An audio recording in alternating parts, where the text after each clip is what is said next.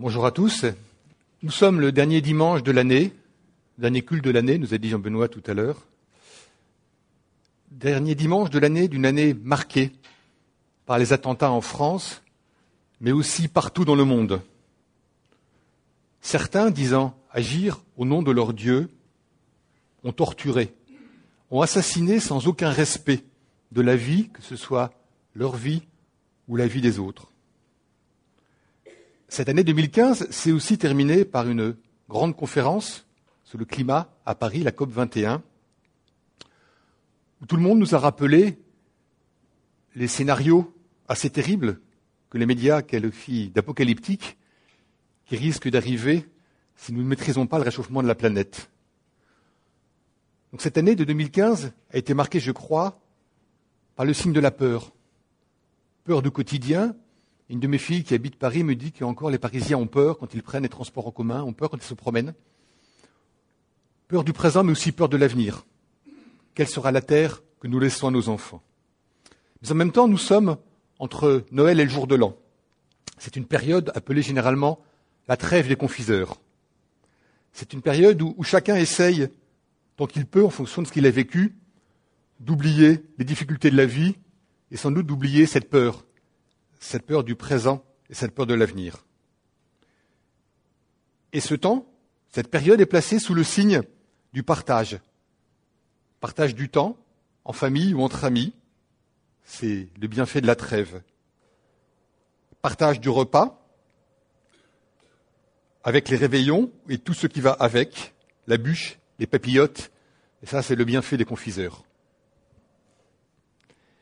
Mais c'est aussi le partage d'offrandes, cadeaux matériels à Noël et vœux de bonne année, une semaine plus tard.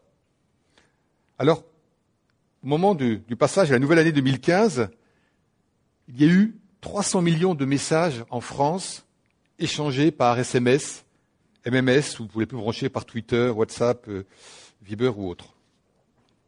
Les tweets les plus fréquents étaient « bonne année à toi, bonne année à tous ». Et c'était assez réduit parce que en 140 caractères, c'est difficile de lire beaucoup de choses. C'est vrai que ce n'est plus l'époque où on présentait ses vœux directement par oral, ou encore on envoyait des cartes de vœux. C'est comme les cartes postales, les cartes de vœux, on n'en fait plus. Mais même si on prenait le temps, souvent, ces vœux se résumaient à santé, bonheur, prospérité. Alors la santé et le bonheur peuvent venir de façon passive. Quoique du point de vue professionnel, je dirais que la santé, ça ne vient pas forcément de façon passive, et que peut-être aussi le bonheur ne vient pas forcément de façon passive. Et la prospérité, alors, c'est plus difficile de venir de façon passive, à moins de gagner à la Française des Jeux, au casino, ou de braquer une banque, mais ça, c'est des choses dont on ne doit pas parler dans une église évangélique. La prospérité que l'on nous souhaite, ou que l'on souhaite aux autres, généralement, nous sommes tentés d'aller la chercher, et c'est souvent ainsi que nous le comprenons dans ces vœux qu'on échange. Mais dans ces vœux de prospérité, n'y a-t-il pas un piège? Et c'est ce que nous dit l'apôtre Jacques dans son épître, et en particulier au chapitre 4. Je vous invite d'ouvrir votre Bible, donc au chapitre 4, au verset 13 à 17, ou à lire ce qui est affiché. À vous maintenant qui dites, aujourd'hui ou demain, nous irons dans telle ville, nous y passerons une année, nous y ferons des affaires, nous gagnerons de l'argent. Vous qui ne savez pas ce qui arrivera demain. En effet, qu'est-ce que votre vie? C'est une vapeur qui paraît pour un instant et qui disparaît ensuite. Vous devriez dire au contraire, si Dieu le veut, nous vivrons et nous ferons ceci ou cela. Mais en réalité, vous vous montrez fiers de vos fanfaronnades, de vos vantardises. Toute fierté de ce genre est mauvaise. Si donc quelqu'un sait faire ce qui est bien et ne le fait pas, il commet un péché. Jacques est un frère de Jésus et il s'est converti simplement après la mort et la résurrection de Jésus. Et après, il est devenu un des chefs de l'église de Jérusalem et il est regardé avec Pierre et Jean comme une des colonnes de l'église. Cette église qui commençait à naître à Jérusalem. Cette épître a sans doute été la première de toutes les épîtres écrites. Elle s'adresse aux 12 tribus qui sont dans la dispersion, c'est-à-dire qui n'habitent plus Jérusalem ou le territoire qui leur avait été donné. C'est une épître un peu particulière par rapport aux autres épîtres, essentiellement celle de Paul, puisqu'elle est essentiellement pratique. Elle parle des œuvres, peut-être même trop des œuvres aux yeux de Luther. Mais les œuvres dont parle Jacques, ce sont les œuvres qui doivent être celles de tous ceux qui ont confessé Christ comme sauveur. Ce sont l'épreuve de la sanctification, et en aucun cas, bien sûr, le moyen d'obtenir le salut. Et dans son épître, Jacques traite de la nécessité pour le chrétien de résister aux tentations du monde, de faire des compromis avec ce monde, et il insiste dessus, surtout ce qui concerne les richesses. Et dans ce début du chapitre 4 en particulier, Jacques oppose l'amour du monde, où l'homme est centré sur lui, il l'oppose au respect de la parole de Dieu. Ce monde fait de passion, de jalousie, de convoitise, de mépris, de jugement hâtif, nous dit l'apôtre, qui mène à l'envie ou au meurtre, symbolique ou pas, car on peut tuer par des mots sans tuer le corps. L'apôtre souligne cette incompatibilité du chrétien avec ce mode de pensée, avec cette apostrophe terrible, « Adultère que vous êtes, ne savez-vous pas que l'amour du monde est inimitié contre Dieu ? Celui donc qui veut être ami du monde se rend ennemi de Dieu. » Dans le passage que nous partageons ce matin, Jacques va nous rappeler la nécessité de se soumettre à la volonté de Dieu. Cette volonté qui est la vraie vie. Il nous montre d'abord la tentation orgueilleuse de l'ignorer, par méconnaissance ou par fierté. Il nous montre ensuite que tout dépend de nous, et donc que c'est péché de ne pas respecter cette volonté. Reprenons les versets 13 à 15. À vous maintenant qui dites, aujourd'hui ou demain, nous irons dans telle ville, nous y passerons une année, nous commercerons et nous gagnerons. Vous qui ne savez pas ce qui arrivera demain, car qu'est-ce que votre vie ? Vous êtes une vapeur qui paraît pour un peu de temps et qui ensuite disparaît. Alors, Jacques s'adresse à des Juifs qui ont une longue tradition marchande tout autour de la Méditerranée, et qui logiquement font des projets. Et les projets ont plusieurs dimensions. La date, aujourd'hui ou demain, c'est-à-dire le temps, sans limite, à partir de maintenant. En fait, c'est quand moi je veux. Le lieu, dans telle ou telle ville, donc la ville que je choisis, c'est là où je veux. La durée, une année, pourquoi pas une saison. C'est donc pour le temps que moi je veux. Le pourquoi, c'est le commerce, c'est mon métier. C'est donc ce que moi je veux faire. Et la finalité, gagner de l'argent, parce que je le vaux bien, parce que je le veux bien. Alors, si on les regarde bien, dans un premier temps, tous les éléments constitutifs d'un projet sont réunis, avec la réponse aux questions où, quand, comment, pourquoi, pendant combien de temps. Cela semble une excellente feuille de route, mais je pense que s'il y a des spécialistes de conduite de projet ici, ils remarqueront qu'il manque quand même les critères d'évaluation. C'est un projet concret, pour un monde complexe et difficile. Projet où tout semble bordé. Et donc cela peut donner confiance à notre entourage, que ce soit nos patrons, nos collègues de travail, les gens de notre famille. Tout paraît structuré dans notre pensée. Et n'est-ce pas aussi cela quand nous souhaitons à l'autre des vœux de réussite, de prospérité, ou c'est comme cela qu'on veut les recevoir. Je te souhaite de progresser dans ton travail, d'avoir la promotion que tu souhaites, dans le lieu où tu veux. Je te souhaite de trouver du travail, près de chez toi si possible, de réussir un examen ou un concours, de fonder un foyer, de construire ou d'acheter une maison. Mais l'apôtre va nous replonger dans la réalité. Vous qui ne savez pas ce que sera votre vie demain. Effectivement, nous ne pouvons savoir ce que sera notre vie demain.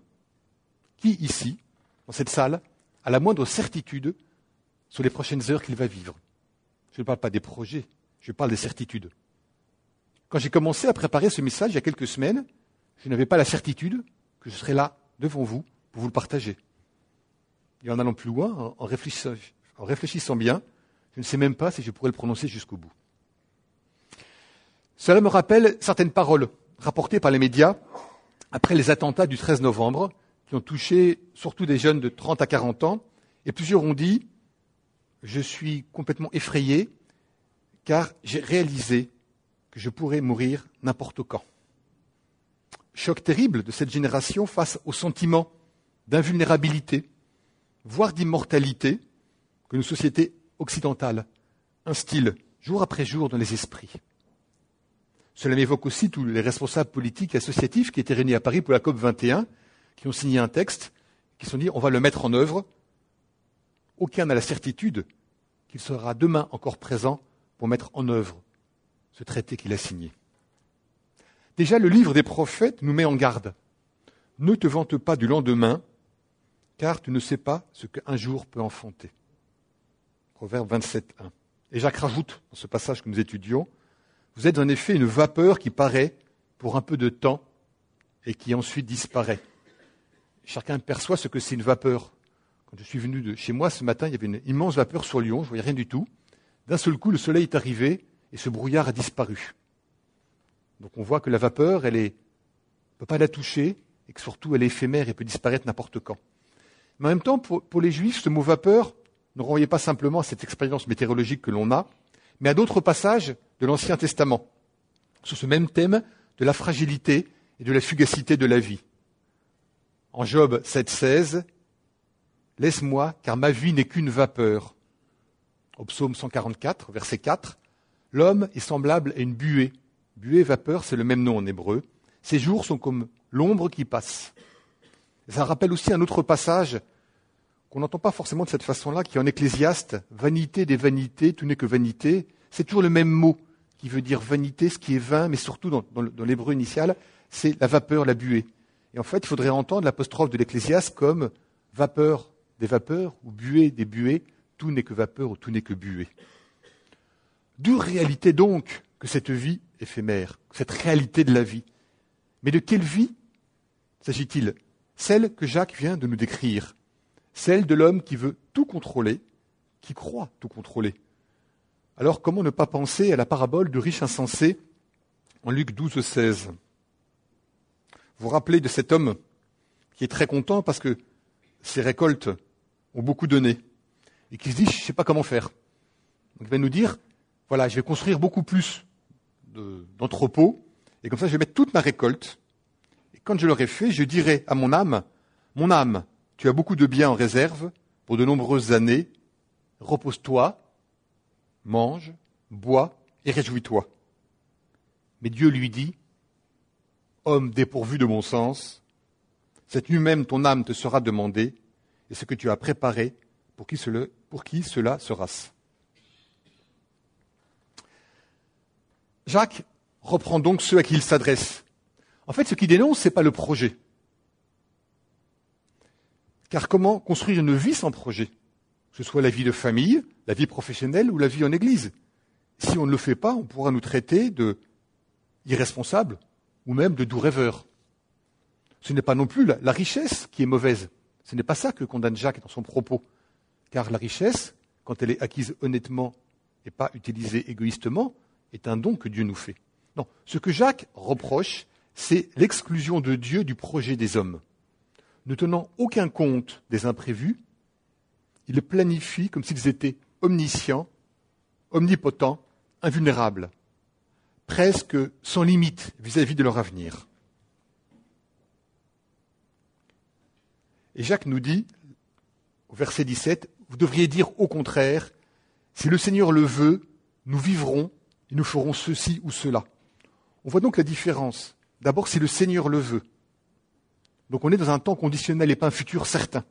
Nous vivrons. On commence par vivre avant de faire des projets. C'est-à-dire qu'on est dans cette vie que Dieu nous donne, et nous ferons ceci ou cela après. Donc ce qui est central ici, c'est la volonté de Dieu. Alors bien sûr, surgit la volonté, la question si difficile, comment connaître la volonté de Dieu ? Et le risque est grand à ce moment-là de vouloir imaginer la volonté de Dieu comme nous imaginons notre volonté, en fonction de ce que connaissons notre façon d'agir. Et pourtant, Deutéronome 28, 29 nous rappelle « Les choses cachées sont à l'Éternel notre Dieu, les choses révélées sont à nous et à nos enfants, afin que nous mettions en pratique toutes les paroles de cette loi. » C'est pour ça que les théologiens ont distingué entre la volonté révélée et la volonté secrète. La volonté révélée de Dieu, elle contient ses préceptes, ses commandements, afin que nous sachions comment vivre. Ça nous explique ce que nous devons faire ou ne pas faire. La volonté secrète est par définition inaccessible à l'homme, C'est ce que nous avons chanté tout à l'heure, et en particulier avec ce si beau psaume 139. Nous devons l'accepter, cette volonté secrète. C'est là où nous avons des problèmes, parce que nous ne sommes pas assez humbles pour accepter la volonté de Dieu. Alors c'est quoi la volonté de Dieu? En fait, la volonté de Dieu, c'est le moteur de tout ce qui arrive, comme le dit Éphésiens, puisqu'il parle de Dieu comme celui qui opère toutes choses d'après le conseil de sa volonté. Et la Bible va nous donner des précisions sur cette volonté de Dieu. En Apocalypse 4, 11, « Car tu as créé toutes choses, et c'est par ta volonté qu'elles existent et qu'elles ont été créées. » Rappelons-nous le récit de la création de la Genèse, chaque jour qui se termine par le regard satisfait de Dieu sur ce qu'il a accompli ce jour. Et tout à la fin, après avoir créé l'homme et l'avoir mis au sommet de sa création, il se réjouit encore plus. C'est pourquoi la volonté de Dieu est avant tout créatrice. Et cette volonté créatrice nous échappe. On ne sait pas pourquoi Dieu a voulu créer l'univers, on ne sait pas pourquoi Dieu a voulu créer l'homme et la femme. L'homme, nous dit la Bible, a été créé à l'image de Dieu, mais il n'est pas Dieu. Il est le sommet de la création, il est l'intendant de Dieu sur cette création, mais l'homme n'est pas Dieu. Il doit accepter donc de ne pas tout comprendre et de ne pas tout connaître. Mais ça, c'est difficile. Et l'homme ne l'accepte pas. Pas plus l'homme et la femme du jardin de l'Éden que les hommes et les femmes d'aujourd'hui, de Villeurbanne ou d'ailleurs. Donc l'homme n'est pas satisfait de cette situation. Et pourtant, ça avait été dit, entre le Créateur et la vie créée en l'homme et la femme, la distance nécessaire avait été posée par Dieu pour signifier qu'il n'était pas Dieu. Tu pourras manger de tous les arbres du jardin, mais tu ne mangeras pas de l'arbre de la connaissance du bien et du mal. Chacun connaît la suite. L'homme n'a pas entendu ce commandement de Dieu. Et la chute qui a suivi. L'homme est condamné à retourner dans la terre, d'où il a été pris. Il est poussière, il retournera poussière. La chute d'Adam, c'est notre chute, et la condamnation d'Adam, c'est bien sûr notre chute. Mais Dieu, dans sa toute-puissance, avait prévu la suite. Dans sa lettre aux Éphésiens, Paul commence par une immense action de grâce qui est centrée sur des versets 9 à 12. Il nous a fait connaître le mystère de sa volonté, selon le bienveillant dessein qu'il avait formé en lui-même, pour le mettre à exécution lorsque les temps seraient accomplis, de réunir toutes choses en Christ, celles qui sont dans les cieux et celles qui sont sur la terre. La volonté créatrice de Dieu, donc, ne se lasse pas du péché des hommes. La volonté de Dieu ne se laisse pas détourner de son dessein bienveillant. Paul, en Timothée, dans la 2e épître, au verset 4 du chapitre 2, nous dit « Il veut que tous les hommes soient sauvés et parviennent à la connaissance de la vérité. » Et c'est bien sûr par son Fils unique, Jésus, venu sur la terre, comme nous l'a rappelé la fête de Noël, qui est trop souvent réduite au simple partage de cadeaux matériels, et de Jésus mort pour nous sur la croix. Et être sauvé du péché en Christ, c'est avoir la vie éternelle. C'est ce que nous rappelle Jean dans l'Évangile au chapitre 6, verset 40. « La volonté de mon Père, c'est que quiconque voit le Fils et croit en lui ait la vie éternelle. » Nous avons vu que la volonté de Dieu est créatrice, et nous voyons maintenant que la volonté de Dieu est donc tout amour. Amour de sa création. Il ponctue chaque jour de la création par « il vit que cela était bon ». Amour encore plus grand pour le sommet de sa création, l'homme et la femme. Dieu vit tout ce qu'il avait fait, et voici, cela était très bon. Amour inconcevable pour nos pensées de femmes et d'hommes du monde, de ce monde déchu. Amour tellement infini de Dieu qu'il a donné son Fils unique afin que quiconque croit en lui ne périsse point, mais qu'il ait la vie éternelle. La volonté de Dieu, c'est donc bien que Christ, en tout homme, ait la vie éternelle. Mais maintenant, comment faire la volonté de Dieu? Et ce n'est pas évident. D'ailleurs, faire la volonté de Dieu n'est-il pas contradictoire?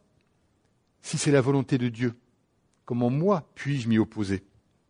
En effet, Corinthiens nous dit aussi, Paul dans les Corinthiens nous dit aussi, de même personne ne connaît les choses de Dieu si ce n'est l'Esprit. Nous ne sommes donc plus dans la connaissance de la volonté de Dieu, mais dans son acceptation. Accepter la volonté de Dieu est au cœur de la foi. Déjà David, dans le psaume 48, nous disait « Alors je dis, voici, je viens, avec le rouleau du livre écrit pour moi.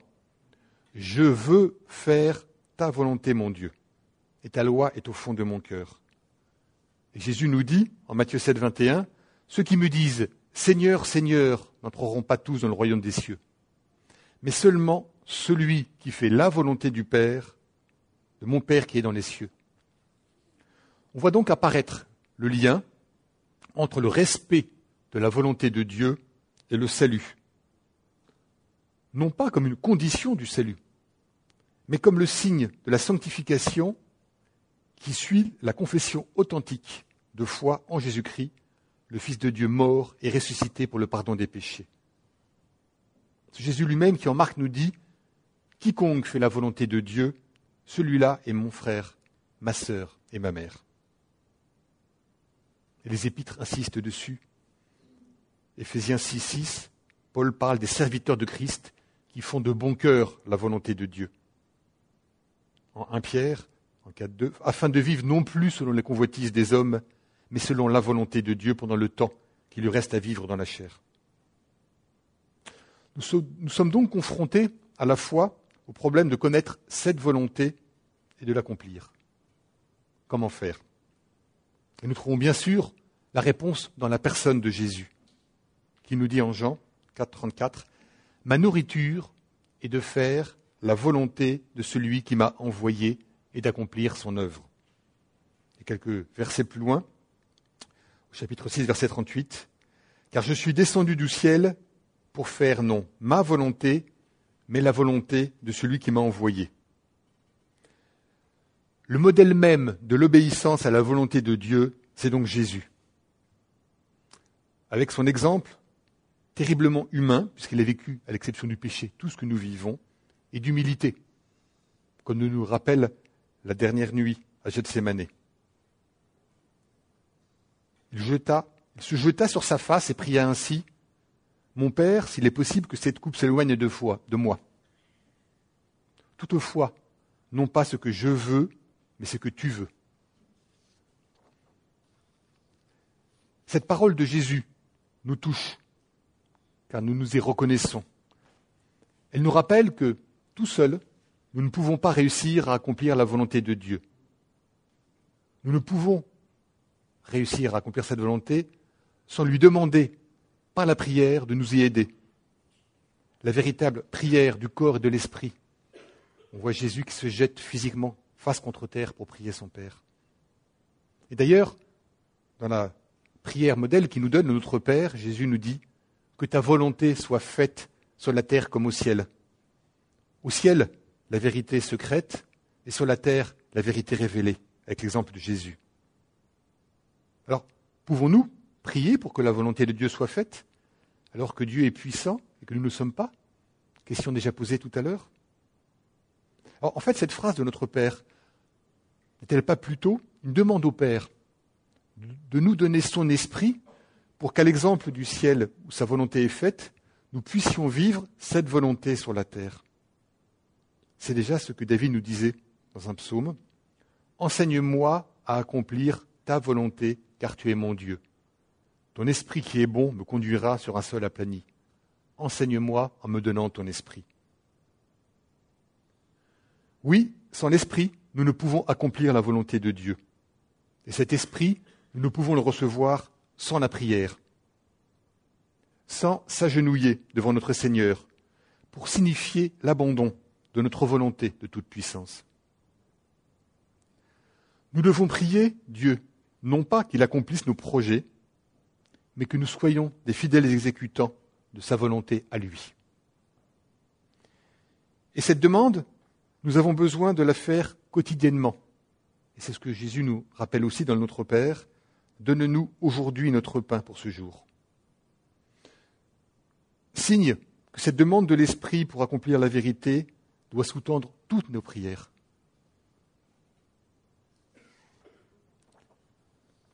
Sans prière, Il n'est donc pas possible de faire que la volonté de Dieu soit faite dans notre vie.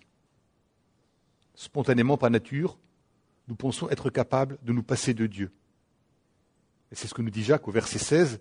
Mais maintenant, vous mettez votre fierté dans votre présomption. Toute fierté de ce genre est mauvaise. Alors moi, ça m'a fait penser, en lisant ce texte, en le préparant, à l'enfant de 2 ans qui dit « moi tout seul », qui pense qu'il peut se passer à la fois de l'aide et de l'enseignement de son père et de sa mère. Mais cela me fait penser aussi à nos comportements d'adultes, avec notre orgueil, notre désir d'autosuffisance, notre volonté d'autonomie. C'est un mot qui est à la mode, l'autonomie. Je vous rappelle son origine, ça vient du grec qui veut dire celui qui définit sa propre loi, celui qui définit tout seul ce qui est bien et ce qui est mal. Cela nous rappelle forcément les premiers chapitres de la Genèse. Cette présomption dont parle Jacques est donc le signe de notre vantardise, cette volonté mortifère de tout maîtriser. Jacques, au contraire, va nous dire de commencer nos raisonnements, nos actions et nos paroles par « si Dieu veut ».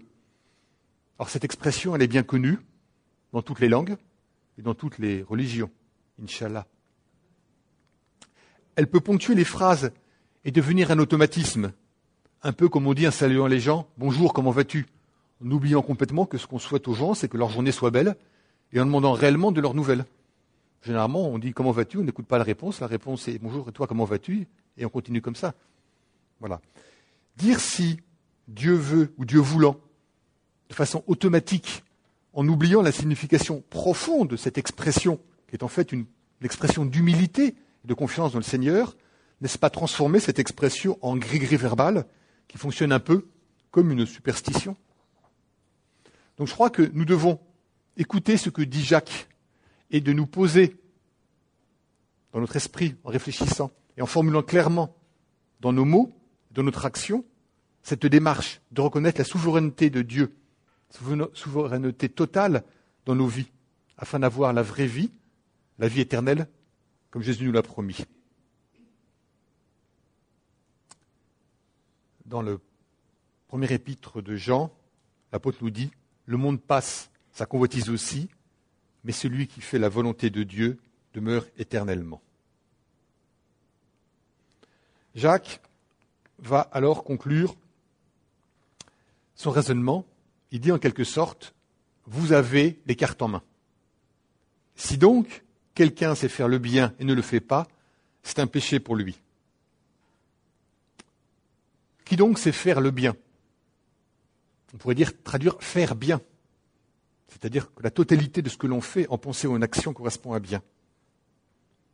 Alors ça m'a questionné. Est-ce que tout dans ma vie est sous-tendu par le respect de ce que Dieu a donné aux hommes, et donc à moi, à travers la loi et les prophètes et son accomplissement en Jésus-Christ? Certainement pas.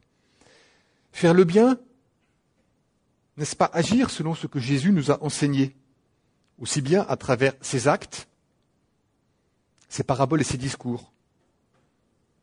D'ailleurs, le sermon sur la montagne culmine en Matthieu 5, 48. Soyez donc parfaits comme votre Père céleste est parfait. Cela nous semble un sommet inatteignable. Et pourtant, c'est bien ce à quoi nous sommes appelés. Nous savons ce que nous devons faire et nous ne le faisons pas, comme nous rappelle si bien Paul dans l'Épître aux Romains. Il y a donc une part de nous-mêmes qui résiste, qui s'oppose violemment. Et cela, parfois, peut nous servir d'excuse. Alors, je suis toujours un peu pécheur, et donc, si je ne fais pas tout ce que je dois faire, bon, tant pis. Mais est-ce que, si je sais ce qu'est le bien, et que je le fais, je suis d'accord pour dire que c'est le respect de la volonté de Dieu. Donc, ne pas faire ce que je sais être bien, c'est donc ne pas respecter ce que Dieu veut que nous fassions. En fait, quelque sorte, c'est manquer le but ou la cible que Dieu nous a fixée. Et là, nous retrouvons exactement la signification du mot péché, que ce soit en hébreu ou en grec, qui veut dire littéralement manquer la cible. Donc ce que Jacques veut nous dire, c'est que refuser volontairement de faire la volonté de Dieu, c'est pécher. Or, Paul nous rappelle, dans la première épître aux Thessaloniciens, ce que Dieu veut, c'est notre sanctification. Cette sanctification, après la conversion, est la preuve vivante d'une foi vivante. C'est-à-dire un des thèmes centraux de l'épître de Jacques, si ce n'est le thème central. Veux-tu savoir, ô homme vain, que la foi sans les œuvres est inutile? L'enseignement de Jacques est donc clair. Envisager l'avenir sans commencer par se soumettre à Dieu est un signe majeur d'orgueil. C'est un mode de pensée contaminé par la conformité au monde présent. Chercher la volonté de Dieu, c'est reconnaître que Dieu est notre Seigneur parce qu'il est notre Sauveur. Faire la volonté de Dieu, c'est donc reconnaître sa seigneurie sur tous les aspects de notre vie. Nous avons vu que la volonté de Dieu est amour, volontiers, amour créateur et amour qui gracie. Et nous devons vivre dans cette volonté et dans cet amour. Cela me fait penser à ce texte connu d'Augustin d'Hippone, de Saint-Augustin, qui dit « Aime et fais ce que tu veux ». Les gens souvent réduisent cette expression à ça, mais il continue comme ça. Si tu te tais par amour. Si tu cries par amour. Si tu corriges par amour. Si tu épargnes par amour. Qu'au-dedans se trouve la racine de l'amour. De cette racine, rien ne peut sortir que de bon. Alors, je vais essayer de reformuler avec des termes pour notre XXIe siècle. Accepte d'être aimé de Dieu en confessant Jésus mort pour toi sur la croix. Alors, aime sans limite, du même amour dont Jésus a aimé. Et en aimant ainsi, tu feras la volonté de Dieu et tu feras le bien. Mais cet amour, c'est l'amour dont Jésus nous a aimés. C'est l'amour du Père, celui par lequel il nous a donné son Fils unique. Cet amour, il ne vient pas du cœur de l'homme, mais il vient de l'Esprit de Dieu.